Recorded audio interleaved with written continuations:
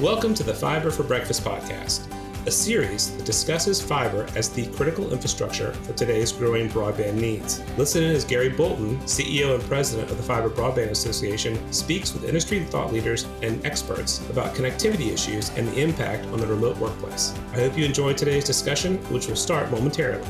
And remember to subscribe and like this podcast on your favorite platform. Good morning, everyone, and welcome to the Fiber Broadband Association's Fiber for Breakfast. We're now in our 29th episode of 2022. Before we kick off, I'd like to thank our sponsors of Fiber for Breakfast, including our gold sponsors, Gray Bar and Vetro. Last week, the FCC chairwoman circulated a notice of inquiry that proposes to increase the national broadband standard from the FCC's current definition of 25 megabits downstream, 3 megabits upstream to 100 by 20. Given that the NTIB broadband infrastructure program is funding underserved and unserved areas under 100 by 20, it seems like the FCC's dated definition of broadband is kind of a moot point. You know, it's disappointing that the government seems to lag significantly behind the market. You know, we had Jamie Lindeman from Omnion Fiber for Breakfast a few weeks ago, and she cited one of her recent surveys that revealed that 88% of ISPs in the US are offering 1 gigabit or greater for under $100. Her research also revealed that the majority of fiber ISPs are now deploying 10 gig symmetric fiber to the home. The FCC chairwoman also told the US Senate Committee on Commerce, Science, and Transportation, or Transport, that the $1.9 billion Congress has appropriated to rip out and replace Huawei and ZTE equipment from our nation's communications network is not going to be enough money. The FCC has estimated that the bill is going to be more in the range of $4.7 billion to $4.98 billion. You know, it's disappointing that we allowed Chinese gear to get in our network and that taxpayers are now getting stuck with the bill. On a brighter note, JJ sent me the final agenda for our next Regional Fiber Connect workshop in Copper Mountain Resort in Colorado on August 23rd, and the speaker lineup is amazing. This is going to be our best Regional Fiber Connect workshop to date. Our final Fiber Connect workshop for the year is going to be in Columbus, Ohio on November 3rd. Both workshops are going to sell out quickly, so please register today. For today's Fiber for Breakfast session, we are going to be discussing, are you ready for Make Ready with Sean Middleton from Finley Engineering. Fiber for Breakfast, we discuss moose, lobsters, blueberries, and broadband with Peggy Schaefer of Connect Maine Authority. You know, Peggy is just doing an amazing job in getting fiber deployed across Maine.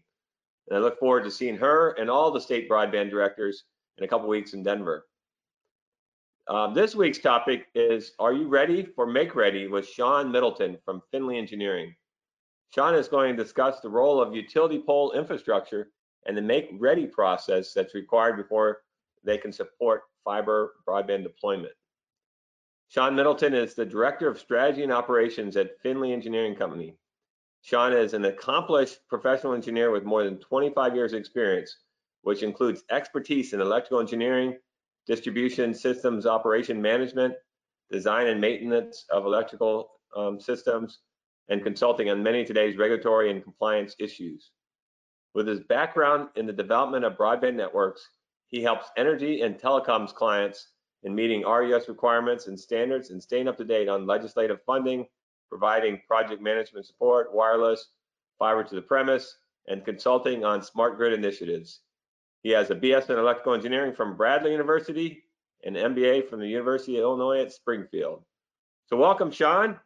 And for our audience, please type in your questions as we go, and we'll work them into the Q&A at the end of this talk. With that, I'm going to turn it over to Sean. Very good.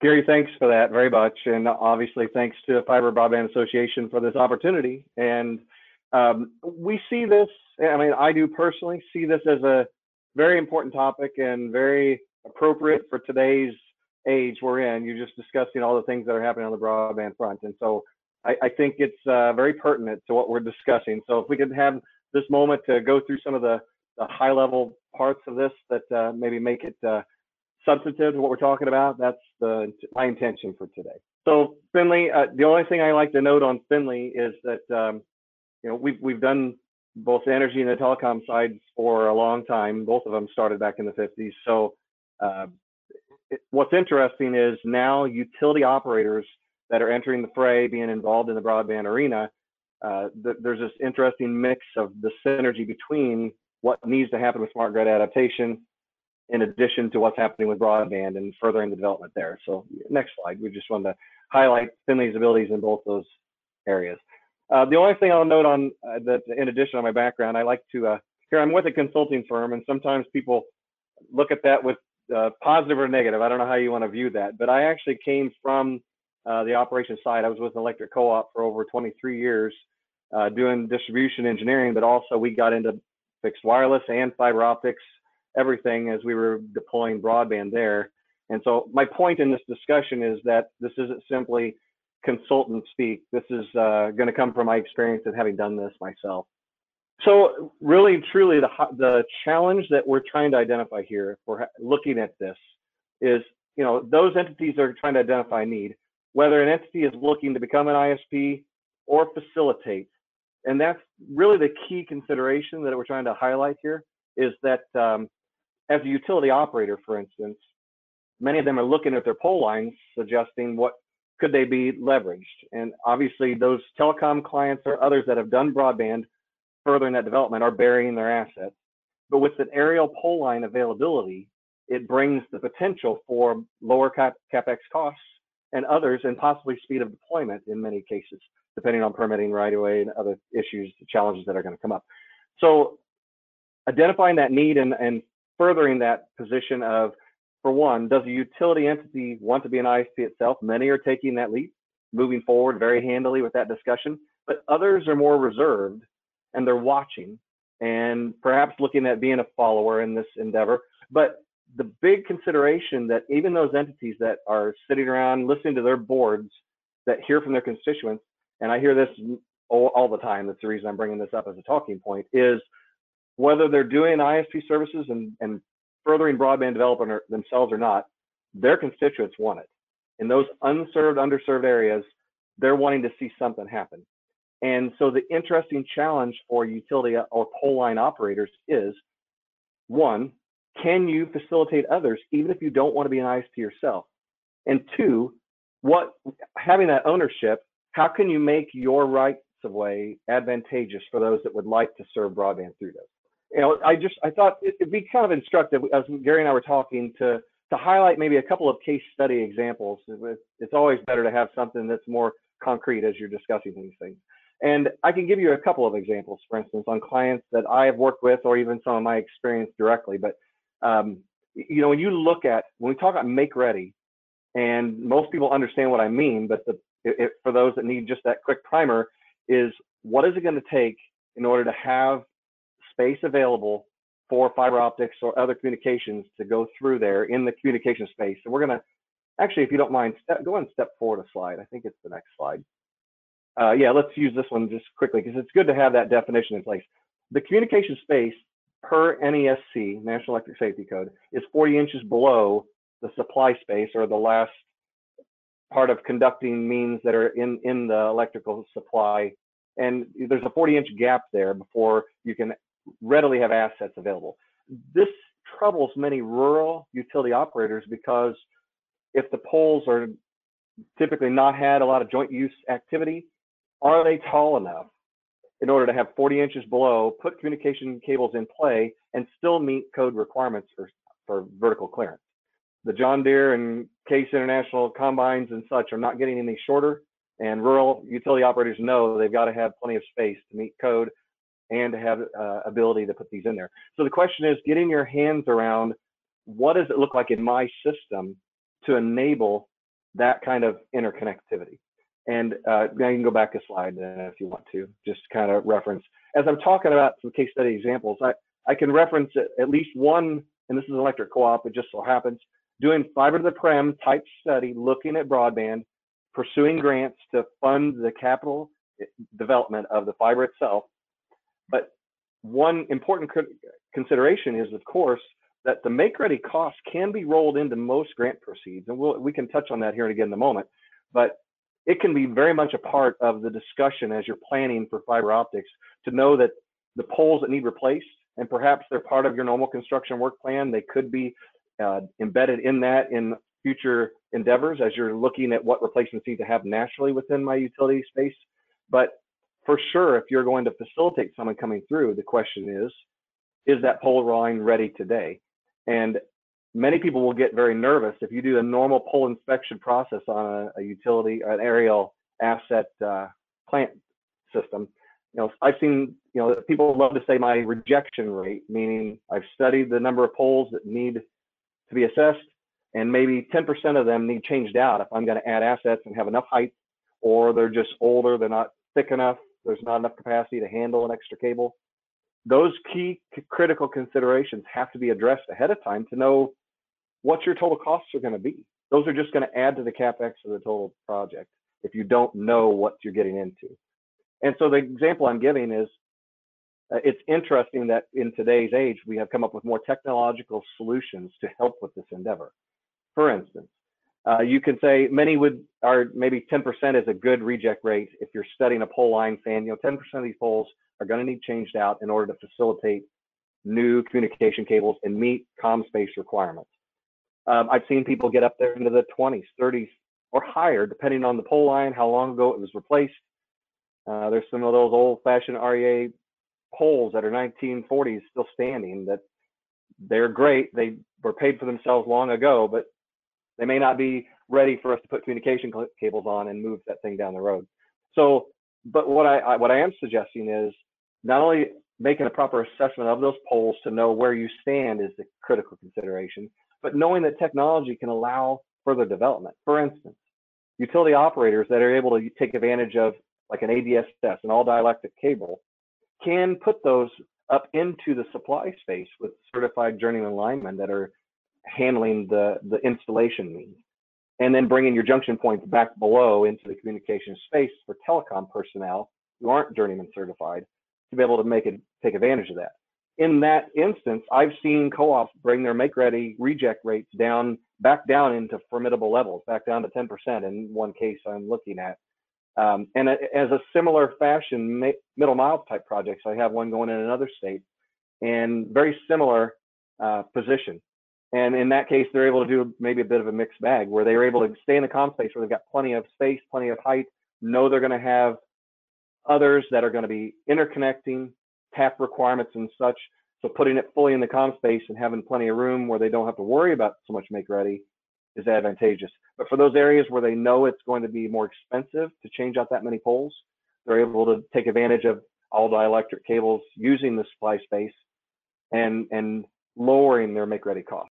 So, and this is just an interesting discussion as I bring this topic up, and kind of in total, as we're trying to unpack this a bit about what it takes, because it takes a firm assessment, but this is an interesting discussion for those entities that own their own pole line and are either, they could be looking to do something themselves or they're looking to facilitate. But what's amazing is communication needs are not going to go backwards. What we need for smart grid endeavors and other things are going to continue to go, the bandwidth requirements are going to continue to rise. So the communication means that pole line operators are using today may not be adequate going forward. But the question is, if you build it, what can happen once you're able to have a smarter communication means going down your pole line, facilitating fiber broadband development, but now having smart grid endeavor potential that you're able to do something with as well. And so this is kind of maybe next steps. Where do we go from here? We're kind of trying to bound this a bit. We see people asking that question. So what do I do, Sean? What are we talking about here? I'm either looking into doing broadband, or my members need it. I'm in an underserved community. What can we do? The first thing is, and it starts with that formal study effort. Yeah, you can look at individual corridors that might be advantageous for maybe a middle mile path, or potential fiber to the prem deployment that could happen in those regions where it's going to make sense. It starts from a full make-ready study, an assessment of your pole line. Yes, we are able to pull the GIS assets, determine, by pole branding and date what's out there. We can do a kind of a office assessment, if you will, to get a high level of where you might stand. But then it becomes a bit of a kick the tires, boots on the ground discussion, even a GPS inventory to know what's there.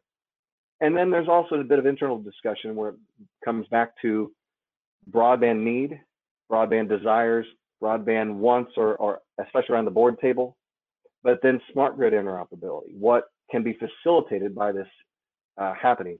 And I mainly want to comment as we're talking about this here that with the grant availability today, those that have been gun shy and have been uneasy about what to do and how to move forward, there's never been a better time than now to want to look at this potential and see what can happen. Where you stand with Make Ready, what it's going to do to impact potential CapEx for doing broadband, whether you did it yourself or whether you facilitate others. And that's where it comes back to feasibility studies. We do those too. We don't just build. Sometimes we help people assess what's the competitive landscape, what's in the area, what's it going to take to build, what's the payback, what grants are available to help with that. And so just a very key consideration as you're looking through all the facets of what it's going to take. And I do mention that as kind of a final note there, that supply versus comm space, I'm referring to the electrical supply at the top of the pole line versus the comm space requirements. It's just a critical consideration to know what entities are going to work on the cables, who's going to own it and operate it, and then what access or feasibility is there. And so that just factors into the discussion as to what you can do and how you can make something work from this. Okay, I believe that was kind of the meat and potatoes of what we were trying to discuss as we were bringing up some of these things. I assume Gary will want to get into the weeds if there's any follow-on discussion from the pieces we're talking about. Yeah, thanks, John. Yeah, one of your examples there looks almost like Brazil. When I was in Sao Paulo, the poles are about to fall over. They had so much cable on them. Ouch. Yeah. How much can you put in the communications zone? I mean, I know it depends on the height of the pole, but Right. like, like when I was down again, in South America, it was crazy how much they were loading on poles. Yes, and a pole, that is actually a whole different. It's really related to Make Ready, but people refer in the industry to something called a PLA analysis, which is a pole loading analysis, and you can do that for individual projects or a series. Let's say a broadband project moving through an area. And many people are doing that very thing. They're analyzing the pole for structural integrity, doing an inventory asset of what's there. And when it comes to number of attachments, there becomes the National Electric Safety Code. Are we making code clearance over wherever we're crossing, traversing, street, road, fence, field, whatever you want to call it. But then there becomes the feasibility of what is the strength of the pole to handle the number of attachers that are there. There's a clearance spacing issue. Then there becomes a what do you call a bending moment of the pole. Basically, how thick is it? Is it thick enough to handle the extra weight I'm putting on it? And can it stand based on where you build your poles? If we're in the Midwest here, we build in a heavy loading, so much ice, so much wind kind of requirement. So really, Gary, it does come back to where you live, location, but then also it matter how much physically and the weight you're putting up there, more than the number of attachers per se. So you mentioned being able to get your John Deere under there. What is the vertical clearance typically? I know it's going to vary. Yeah, it's going to vary.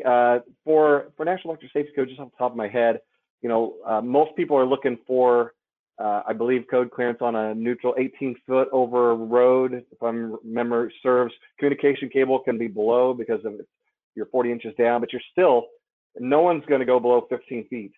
Or typically, that kind of. Yes, if you're going along a field line right in line with the fence, there are lower requirements unless you have a road crossing or a field entrance, that kind of stuff. It does vary by location, but here's the other thing that's important.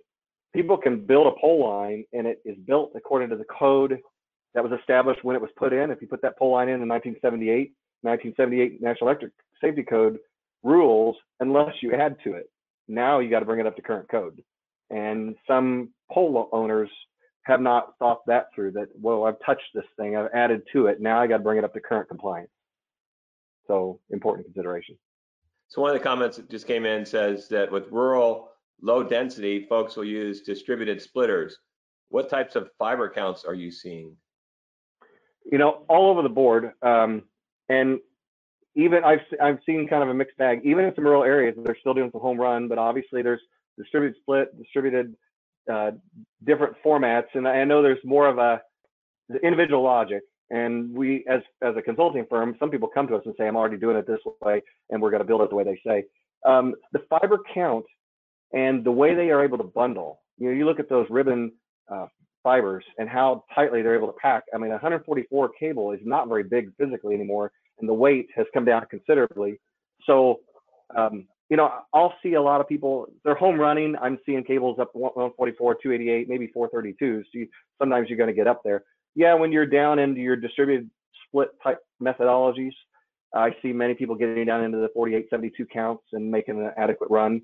But it's just amazing. You look at a 48 versus a 144, there's not a ton of physical difference anymore in size and then a bit of weight consideration.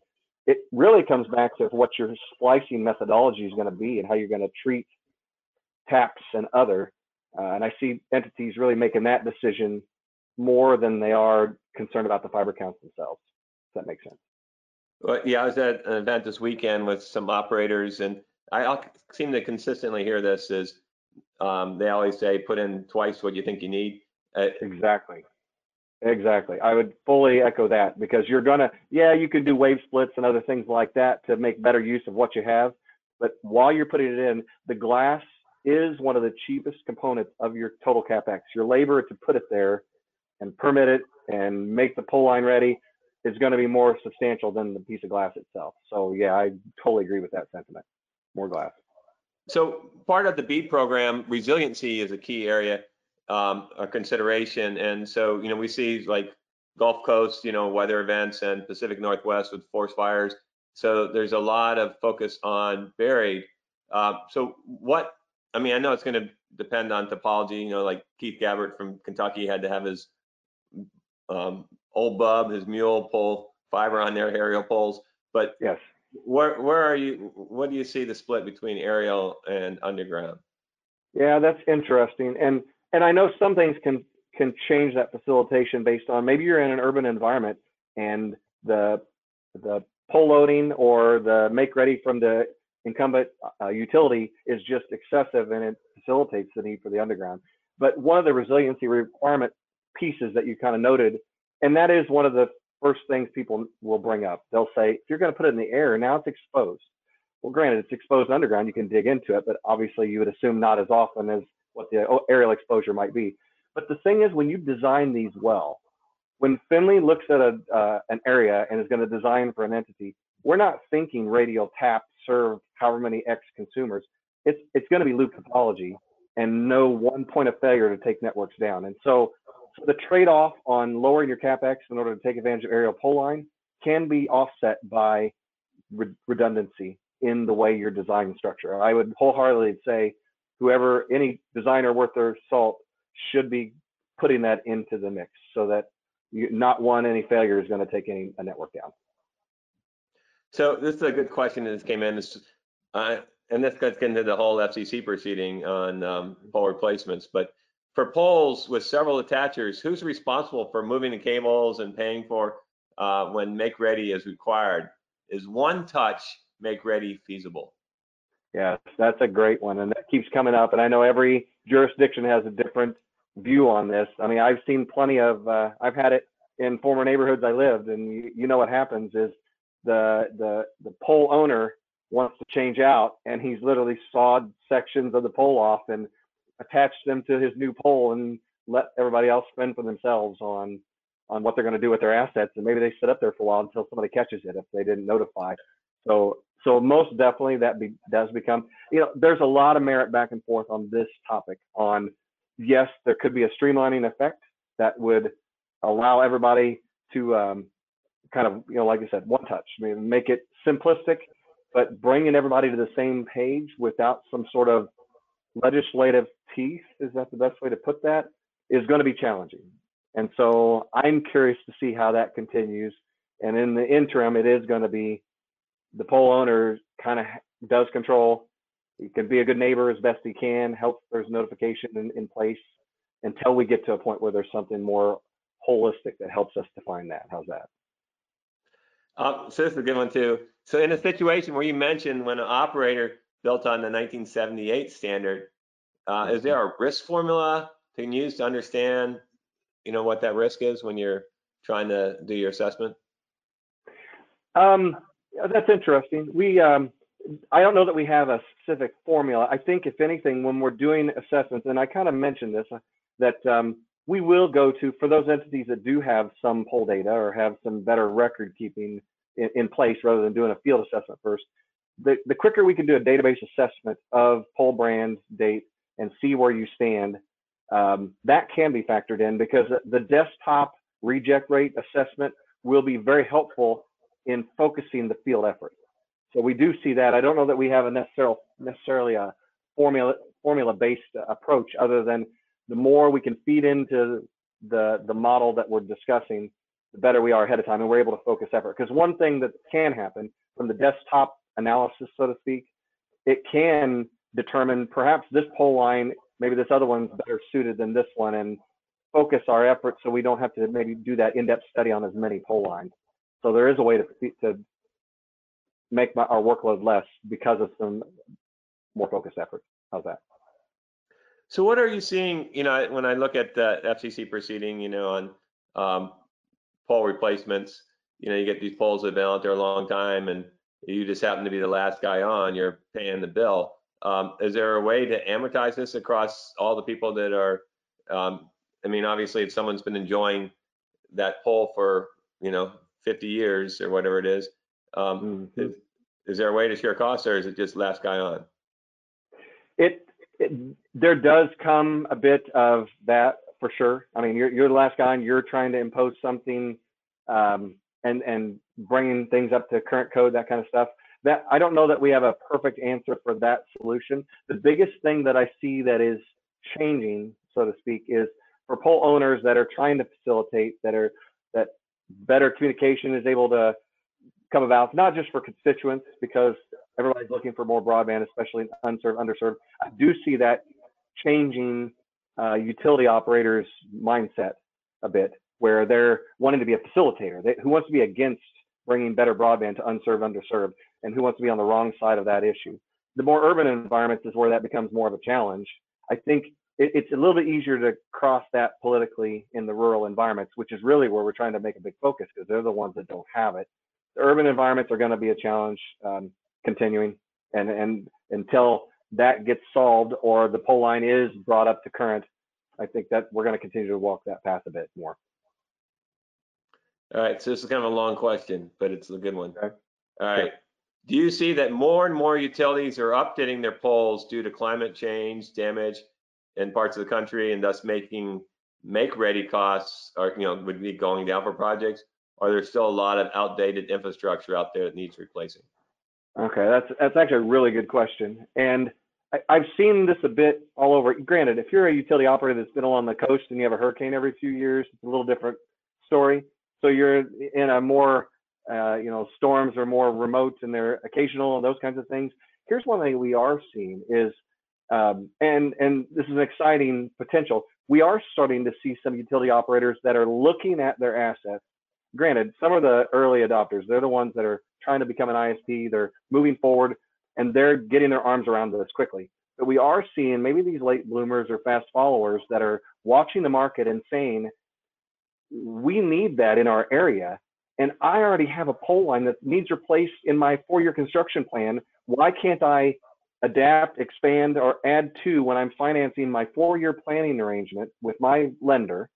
Why can't I add strategic pole lines to that and enable CommSpace functionality underbuild provisions right now, whether I have it or not? If you build it, will they come? It's kind of that question. And we are starting to see some operators catching wind of it. But the point of this discussion, even today, Gary, to be frank, is trying to whet the appetite of those that they're not quite there. They're following, they're watching, being very mindful. But if you can put it into your construction work plan funding anyway, you're ahead of the game. So get ready for make ready. Well, thanks, Sean. A great discussion, and I know we have a million questions here, so hopefully you can answer some of those offline. But I really appreciate you sharing your insights and expertise with our audience today. And thanks everyone for joining us. and look forward to getting back together next Wednesday. We're going to be discussing revitalizing Appalachian communities to broadband with Curtis Hansen, the broadband program manager at the Appalachian Regional Commission, who's going to be discussing investment in broadband projects in the region and how the agency is aiding economic opportunity for the people who live there. So you're not going to want to miss that. We'll see you guys next Wednesday. And thanks a lot, Sean. We'll see you soon.